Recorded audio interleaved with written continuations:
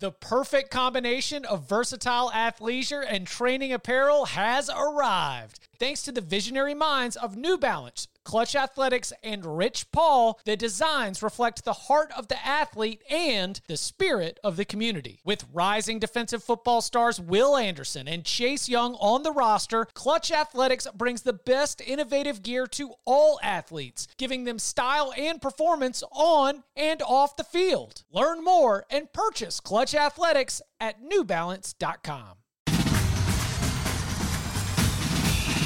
Welcome back to the Cover 3 podcast with your hosts, Chip Patterson, Tom Fernelli, Danny Cannell, and Bud Elliott. It's your call for the best college football coverage, from National Signing Day to the National Championship and everything in between. CBS Sports presents the Cover 3 podcast.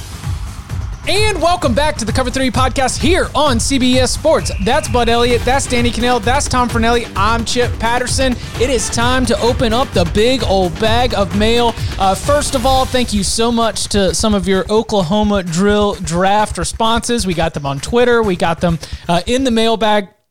And we'll hit on at least one of them, but we're glad that you were engaged by it. Reminder, we will run the Oklahoma drill draft back a little bit later in the offseason with a specific focus on the 2021 college football landscape. I don't know if y'all saw it in there, but the running back room all time was inundated. And I'm not specifically pulling this one, but like Derrick Henry got to be great at the Oklahoma drill, right?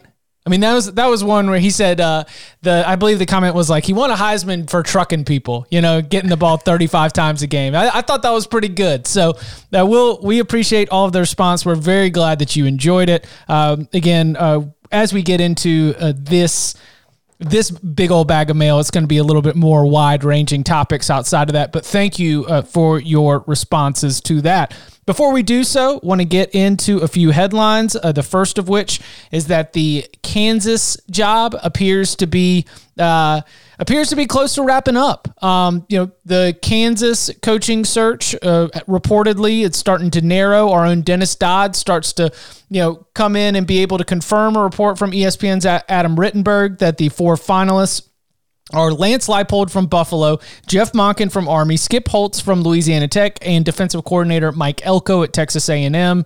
Further reporting has indicated that Elko is likely to stay in College Station, and Dennis Dodd says that Leipold and Monken are the front runners there. So as we look at this Kansas job search coming to an end, these names are all ones that we've mentioned as soon as Les Miles was dismissed, so they do not come as surprises. We haven't gotten a chance to really follow this beat by beat, as there's been a lot of other stuff going on. But has your opinion changed at all as you've had more time to think about it? And are you starting to envision what the next era of Kansas football looks like? I think there's been some indication in the last 24 hours that it's looking like it's going to be Monken. I don't know how reliable it is, but there's been some people who seem to think that's going to be the case. I think that all things considered, being Kansas, being the way that Miles was let go, being the timing, I feel like being down to Leipold and Monken is probably the absolute best case scenario for Kansas, because I think they would both be good hires. Now, I know that I've talked and I've written and I've proselytized about how badly I think Kansas should run the option, and so therefore I'm kind of leaning towards Monken there. But even if Monken comes, I don't think he's going to be running the same offense he was running at Army. I think it's going to be more, like there's going to be passing involved, but it's still going to be the option. Kind of not all that different from what we see at Coastal Carolina. But I think that would be a great hire. And I think that Lance Leipold, like we talked about this originally, I thought that this Kansas job would be very appealing to him because like the reason I remember reading when he took the Buffalo job, one of the reasons he was so interested in that gig was that it was kind of like a blank slate for the most part, where he was going to have the chance to come in and just completely build the program. And I think that Kansas is the closest you can get to a Power 5 program that is an absolute blank slate.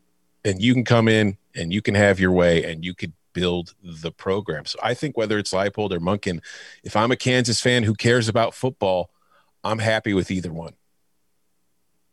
I think both would be really good hires. I know Richard Johnson, I think, reported that Lance Leipold has the same agent as Pat Fitzgerald, and the new Kansas AD has some pretty serious ties to Pat Fitzgerald. So I think you'd probably have to assume that there's some sort of endorsement there.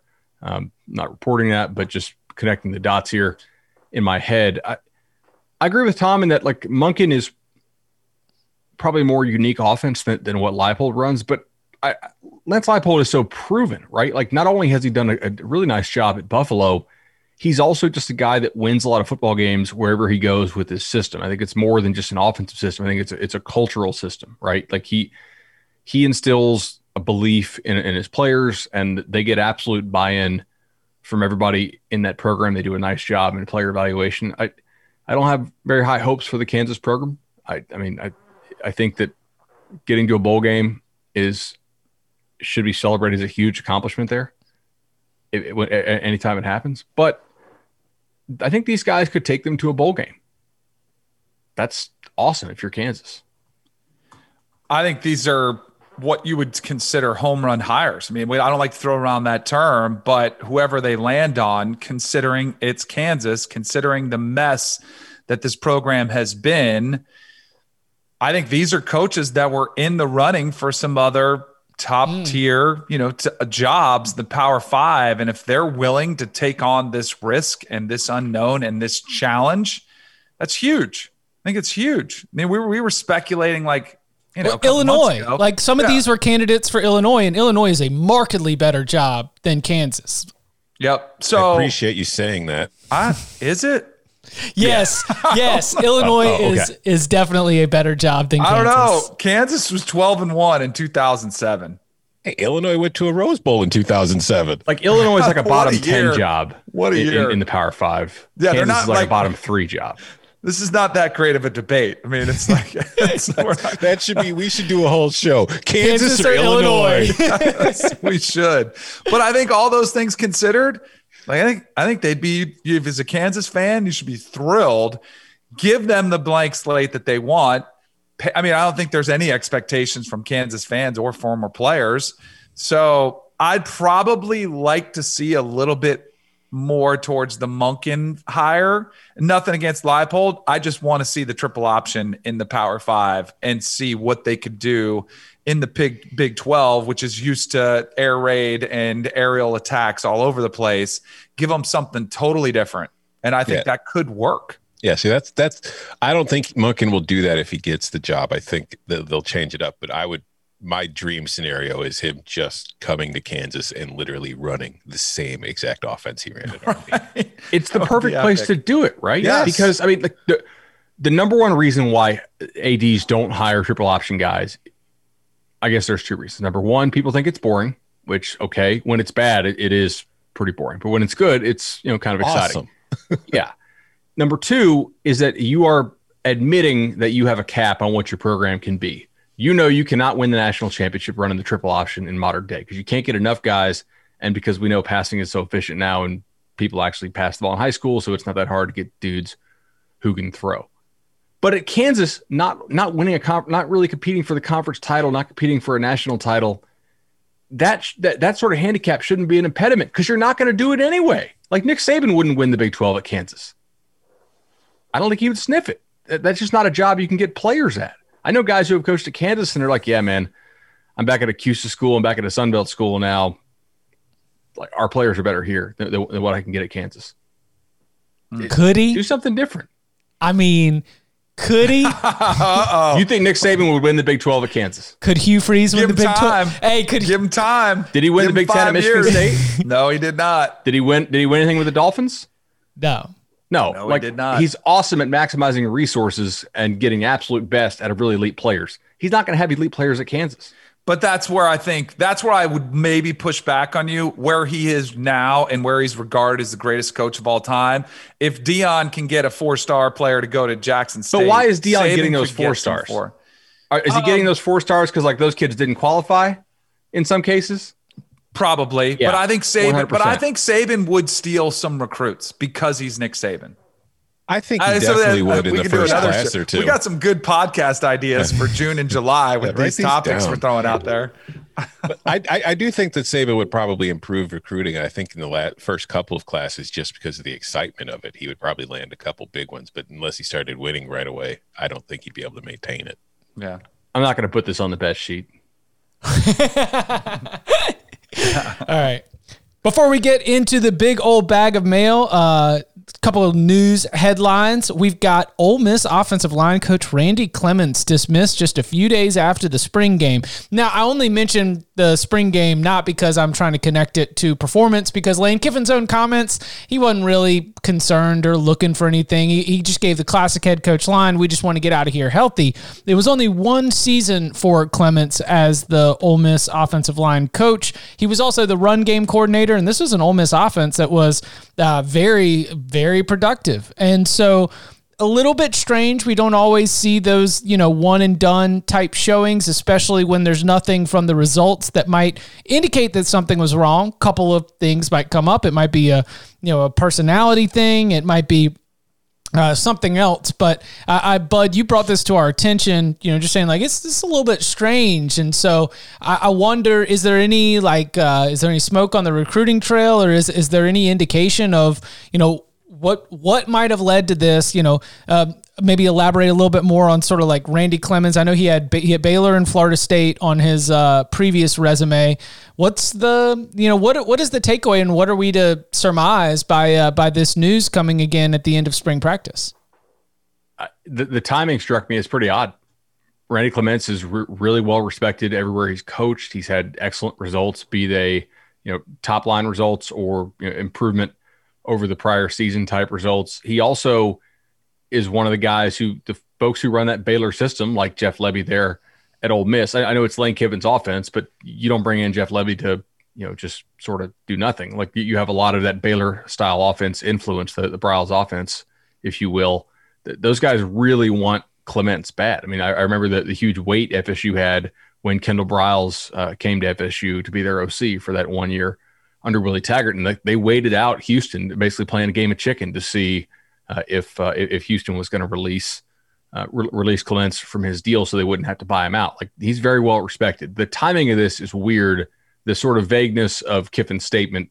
Not that you'd really expect a coach to say, "Yeah, we fired him for these exact reasons," but you don't typically fire your offensive line coach who's well respected in the game a couple days after spring practice. Like, makes me wonder what's up.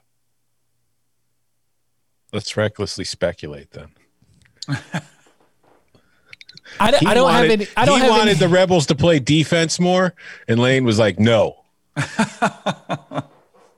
I don't know. Yeah, the timing of it's weird. All of it's weird. There's something. Well, it's Ole Miss, which makes me be like, I mean, is that too recklessly speculative to be like, huh? So what'd he do, huh?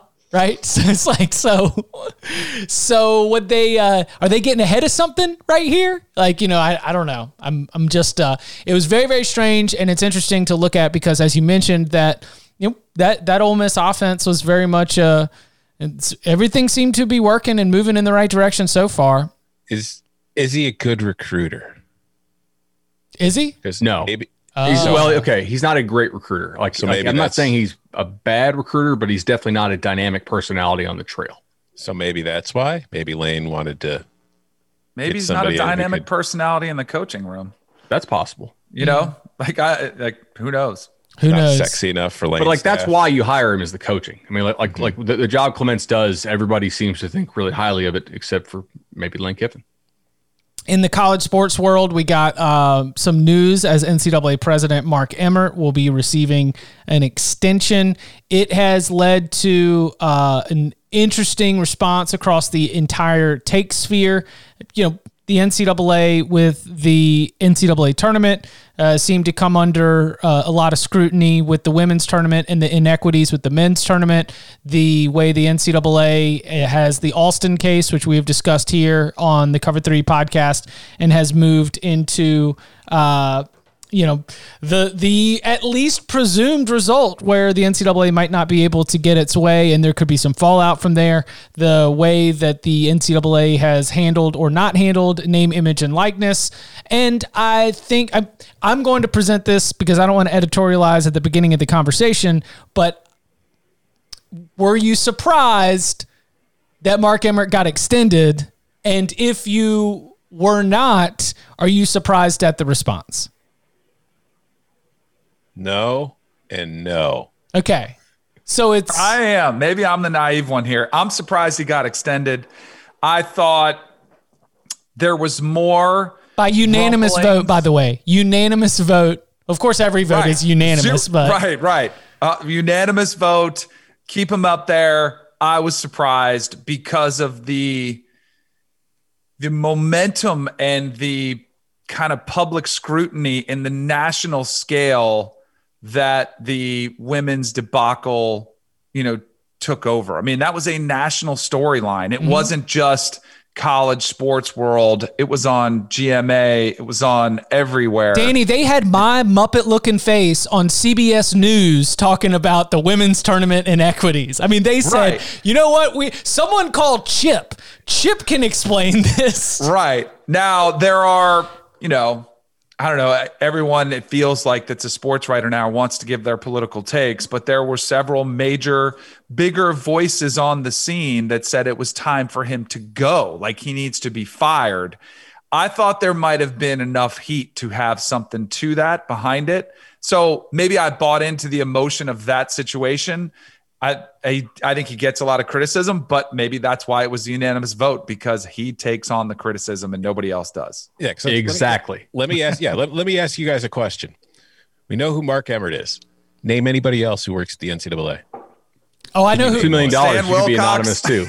But that's my point. Like, if you ask the general public or the people, like, the only person that they know who works at the NCAA is Mark Emmert, because Mark Emmert is standing out front as a human meat shield for everything that the NCAA does wrong, taking all the slings and arrows. So, of course, they're going to keep him around. It's the same reason Roger Goodell's never getting fired. It's the same reason most commissioners, it's their job is to get yelled at by everybody for everything that they do wrong. And I'm not defending him.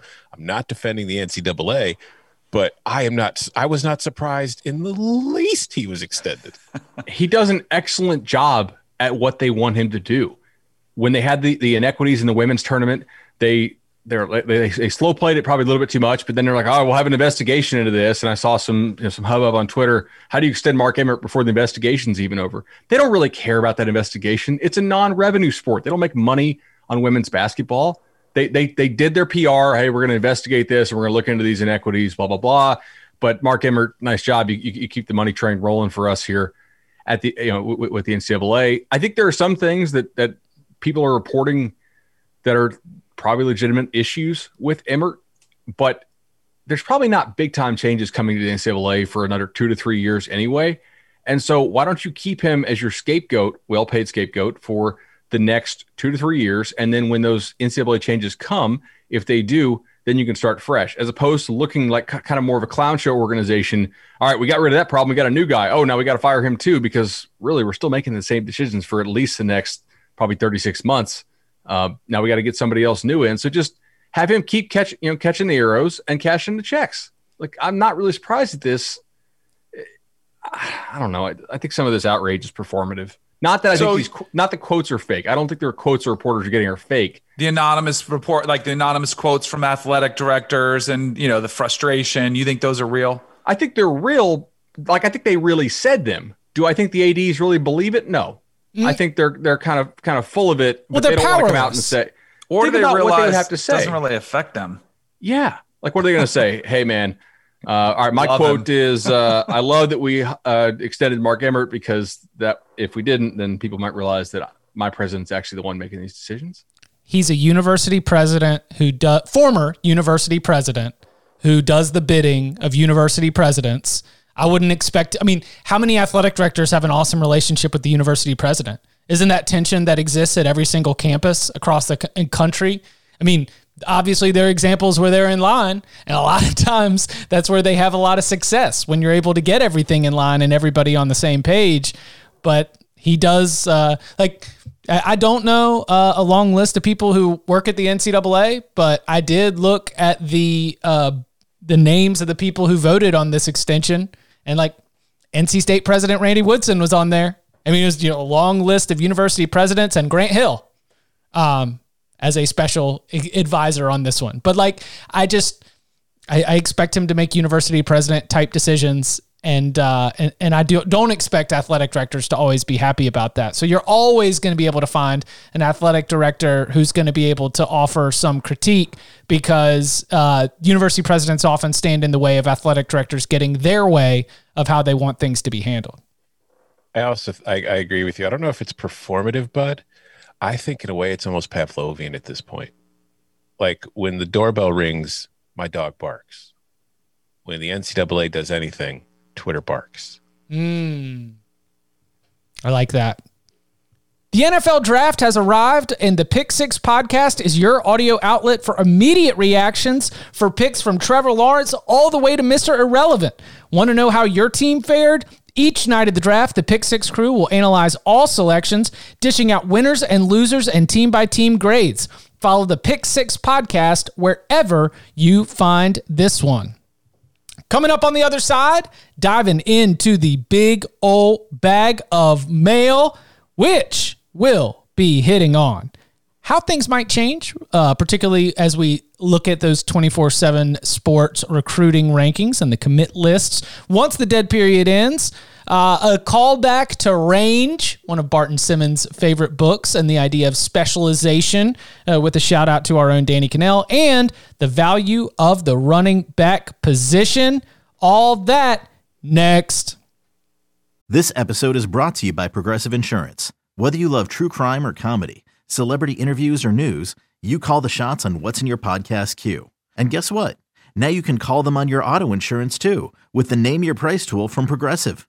It works just the way it sounds. You tell Progressive how much you want to pay for car insurance, and they'll show you coverage options that fit your budget. Get your quote today at Progressive.com to join the over 28 million drivers who trust Progressive. Progressive Casualty Insurance Company and Affiliates.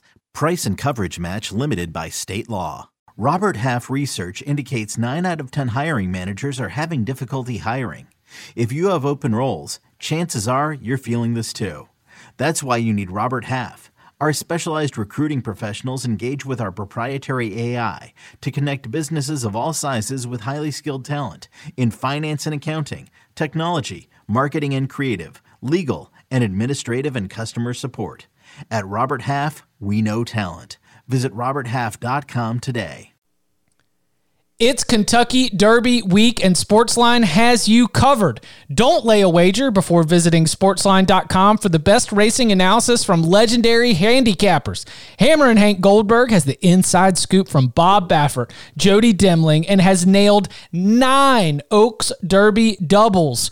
Horse racing guru Gene Menez will be on the Early Edge podcast, dishing out his picks and getting you up to speed on how to bet the first leg of the Triple Crown.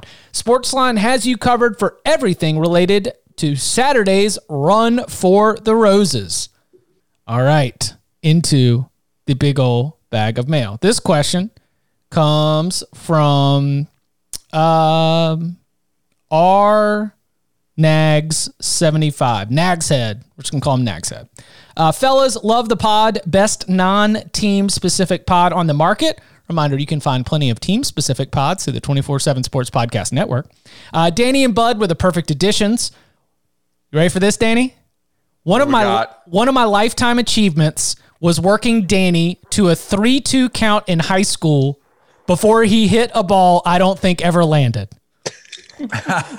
Do you think that minus the big dogs, school commit lists look drastically different after visits opened up?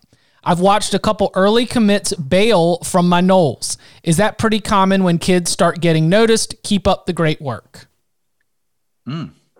It is. It is common when kids start to get noticed. For instance, FSU had a commit from Fort Lauderdale Dillard High School in Nigel Kelly back when he was rated like outside the top 600. Now he's on the verge of being in the top 100 in the country. And unsurprisingly, some other programs that won more than 3 games last year are now also interested. So he went ahead and backed off his commitment. He's still considering the Noles, and the staff still feels like they're in it for him.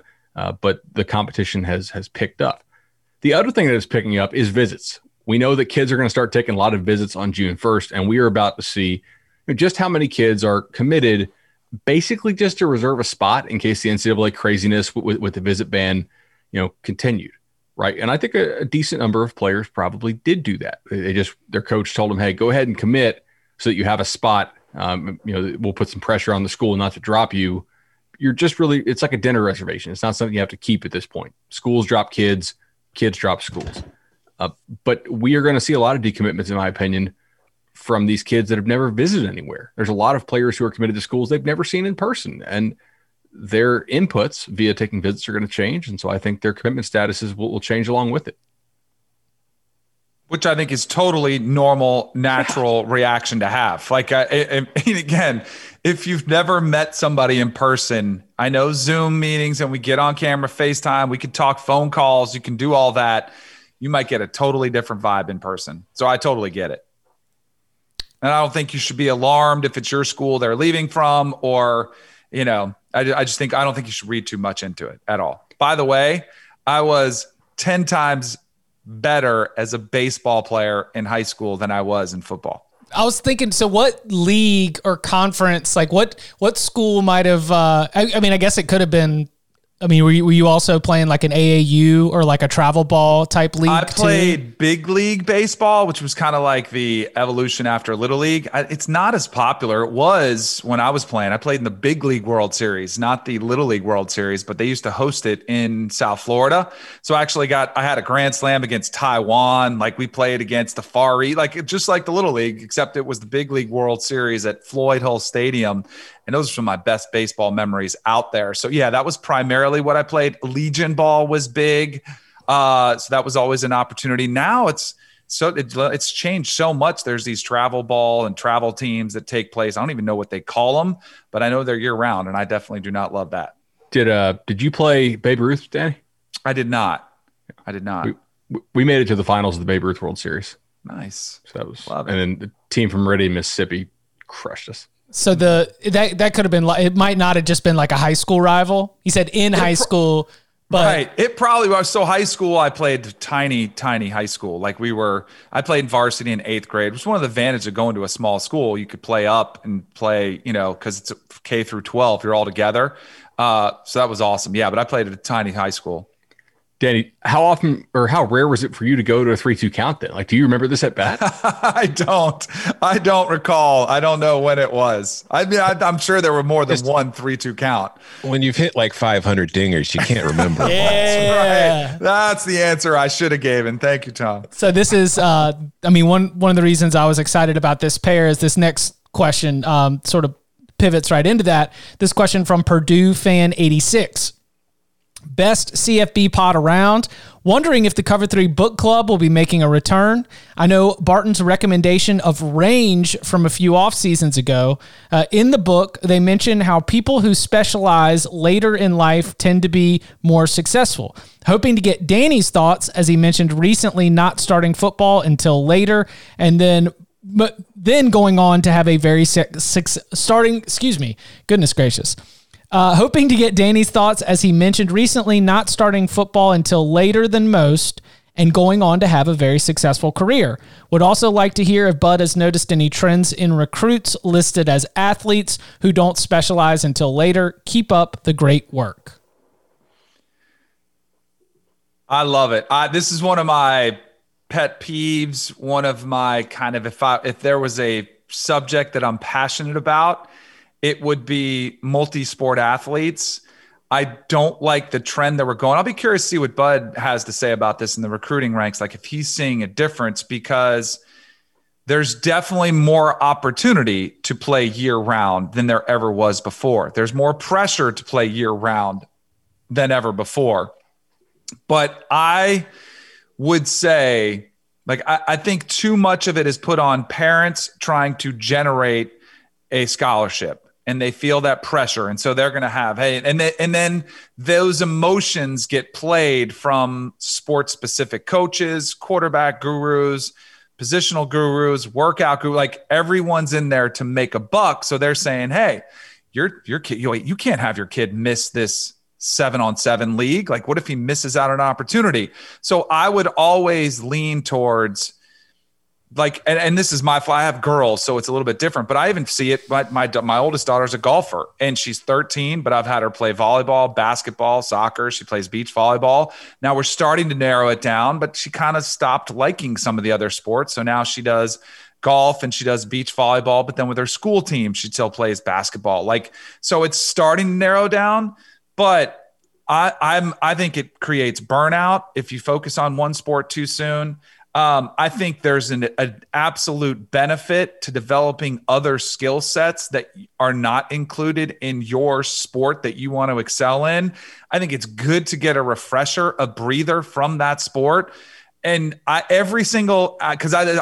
ask everybody I interview, like in a setting where I can, if I'm at the Super Bowl week, I love asking guys off camera, like when we're there with CBS Sports HQ, like, hey, what'd you do in high school? Almost every professional athlete will tell you, I played everything growing up. I played and a lot of times it's in high school too.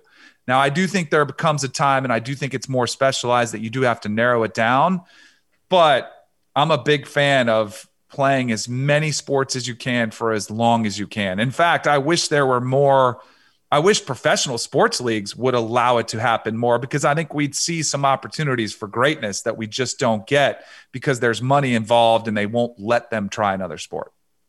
Danny, I think you totally nailed it there. I mean, we literally have a column in our ranking spreadsheet for other sport. We look at that. We know that schools really like that. We want you to run track, to play basketball, to play baseball. I mean, I was just with Andrew Ivins at this camp in Orlando the other day, and this kid was tracking balls over his shoulder really well. And he said, I bet you that kid played center field at some point, right? Like it absolutely helps you to play multiple sports. I also think that, look how often we see guys who only played like 1 or 2 years of high school football going to a major program like a Bama or a Georgia or Ohio State or USC. I have never had a college coach say, "Bud, I wish this kid played some Pop Warner football. I wish this kid played more travel ball." Ever. They don't give a damn. They want height, weight, speed, passion, right? And projectability. That's what they're looking for. They don't really care, oh, this kid's technique is so amazing. Like, that's a bonus. That's what the college coaches are there for, is to teach you that stuff. They want the measurables and the raw material.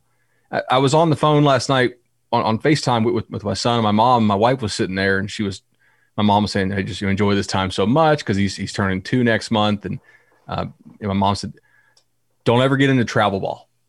She said, "Look, if he's good enough, don't worry about it. They'll find him." She goes, "Take summer vacations." She goes, "I wish we would not have played All-Stars every summer." She's like, "I wish we would have played All-Stars the year, that Buddy could have gone to, Little League World Series, like for the Williamsport, and my sister could have gone in that 1 year, but like, play other sports. Don't specialize." And I don't know, I'm sure I'm going to get travel ball parents all mad at me, but I got a guy I know in the state of Florida. He texted me yesterday, and he's divorced, and his kid's going to be a junior this fall.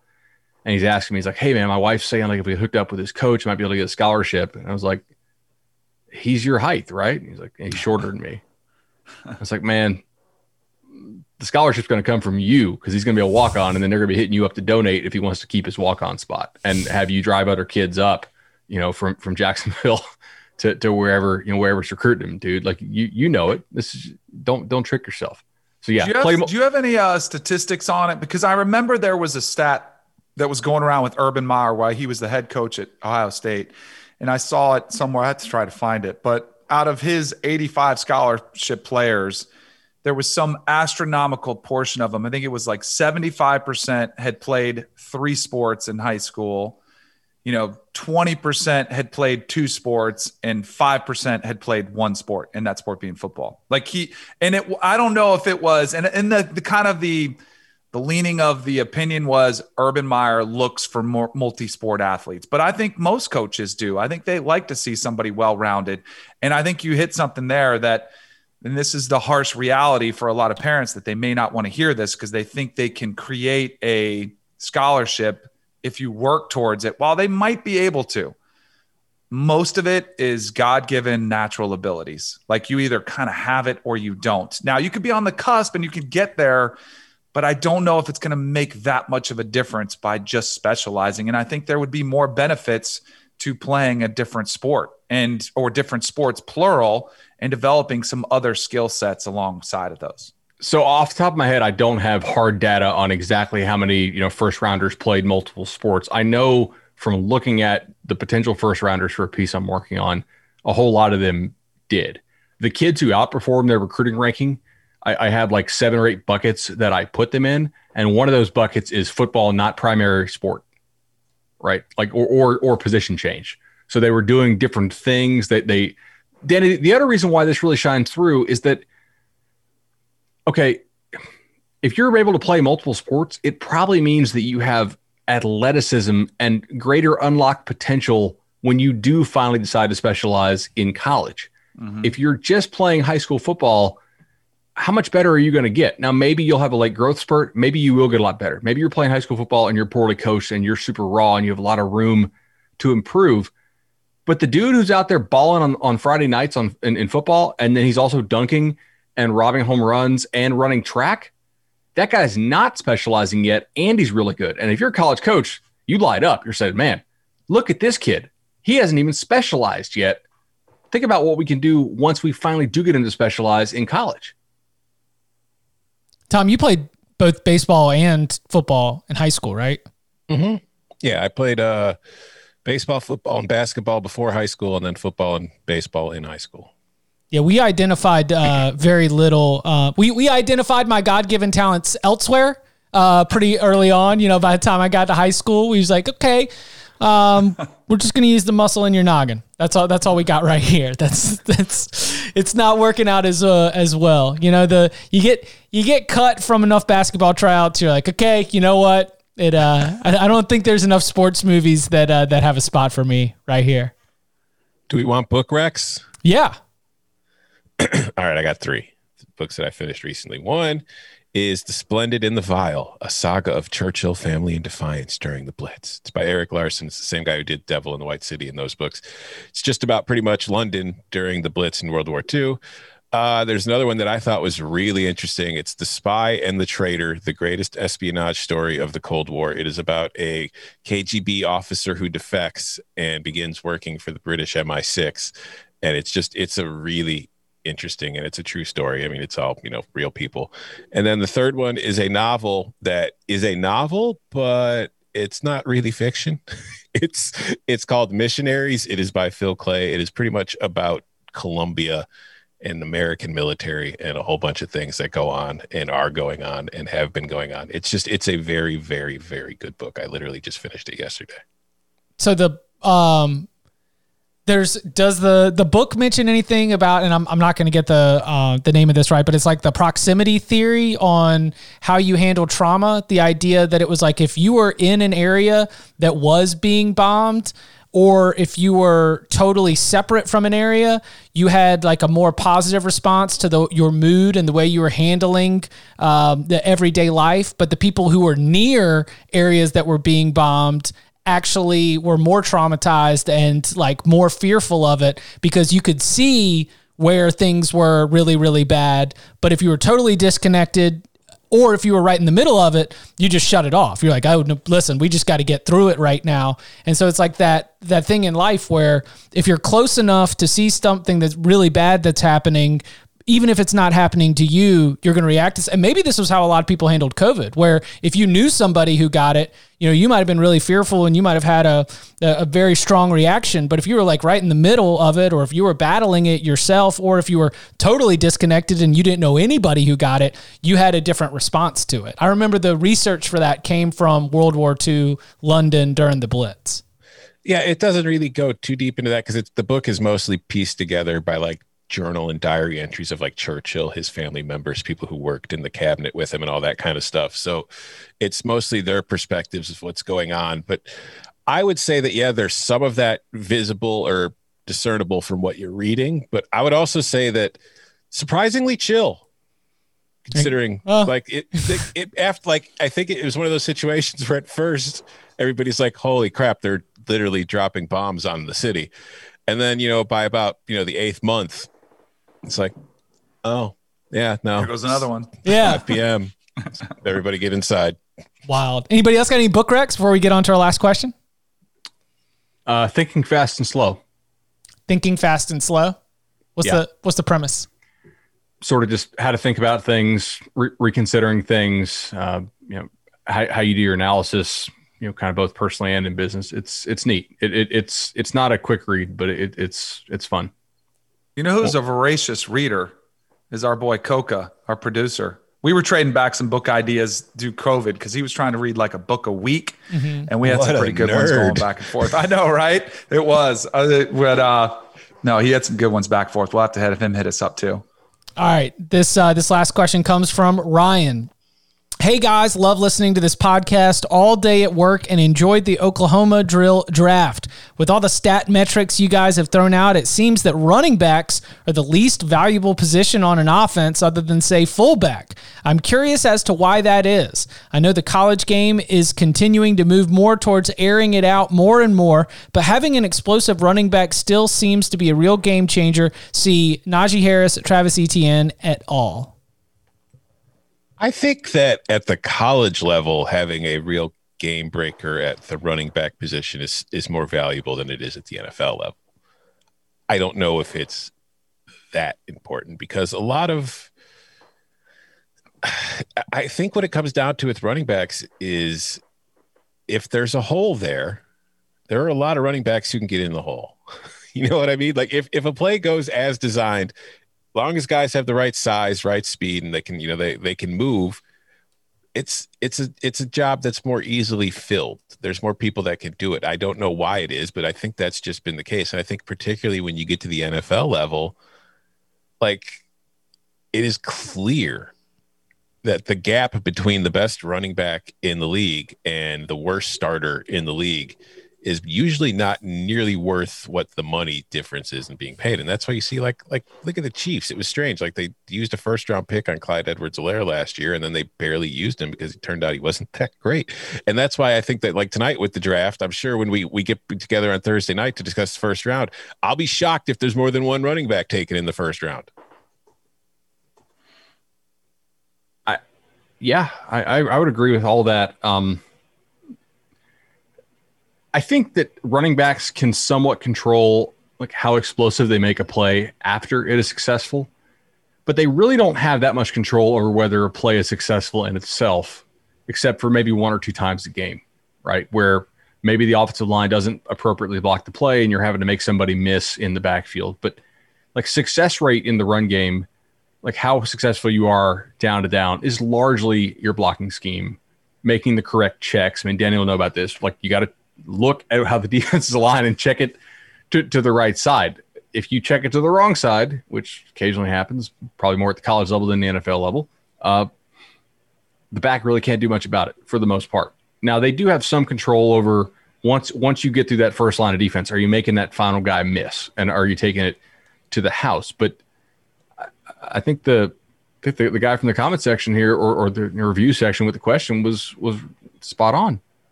They don't run as much anymore. Like the plays aren't as frequent and they're de-emphasized. I think in order for me to take a running back in the 1st round, it would have to be somebody with exceptional eye-popping skills. And I'm not talking about from a running standpoint. I would want somebody who's versatile, like a Christian McCaffrey. Like I think he was one where you look at it and you're like, all right, he's a Swiss Army knife. He's got explosive speed. He can catch. He can run routes. He can do a lot more. I just was Googling real quick the top 5 rushers in the NFL this past season. Derrick Henry, 2nd-round pick. Dalvin Cook, 2nd-round pick. Jonathan Taylor, 2nd-round pick. Aaron Jones, 5th-round pick. Like you could go on and on. And to your point about, and I know the Cowboys weren't very good last year. Zeke missed some time, but like an Ezekiel Elliott who was picked, or a Saquon Barkley who's been hurt a lot, like is there that much difference in production in plug in any back? I don't know if there is. Like, so I hate saying it because I don't like taking money from people, but if I had a back, man, he'd really have to prove his value before I backed up the truck for him. and paid him a ton of money. He'd have to do a lot more than running the football. Danny, don't you think Barkley and Zeke Elliott will be sort of the examples for don't draft running backs that high and don't pay them like crazy? Totally. Like, and how much better would the Cowboys Todd be? Gurley's another one. There's a bunch of examples why you should not pay them. Well, their durability is probably the most questionable out of all the positions you might pay. And like, how much better would the Cowboys be if they had taken Jalen Ramsey instead of Zeke Elliott? Yep. Anybody could run behind that line. We saw it when Zeke went down, when that line was good. What were you going to say, Tom? I was going to say, if they taken Ramsey, they might not be taking Pat Surtain tonight. Right, that's true. For sure. And by the way, Ryan offered his own Oklahoma drill. He is a Clemson fan, and you can tell that because for his linebacker, he picked Isaiah Simmons. His defensive lineman, he picked Fridge Perry and Nick Bosa. For his offensive lineman, he picked Bryant McKinney and Barrett Jones. And for his running back, he picked Derrick Henry. Another Derrick Henry Oklahoma drill there for you. You can follow him on Twitter at BudElliott3. You can follow him at Danny Cannell. You can follow him at Tom Fernelli. You can follow me at Chip_Patterson. Next Monday, we will be back recapping the entire NFL draft. The sleepers on day 3, we like where they landed. The players who we think are going to have a great chance for success based on where they were drafted. The big surprises, where we agree, disagree, all that fun stuff coming at you. So make sure you subscribe wherever you get your podcast. Gentlemen, thank you very much. Thank you. Thank you very much, Chip. That was a fantastic show today. You did an outstanding job hosting. I don't leave you hanging, man. That was just phenomenal. Little inside joke from the comments on some of the Twitter threads. Oh, man.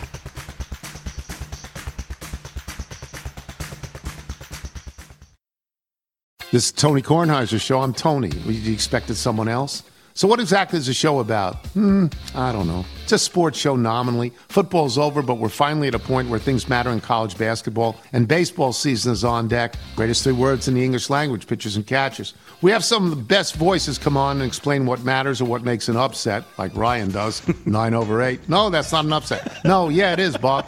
And if you're lucky, I might just tell you about my search for discounted sleep pants or my worries about what my dog just ate. Listen on the Odyssey app or wherever you get your podcasts.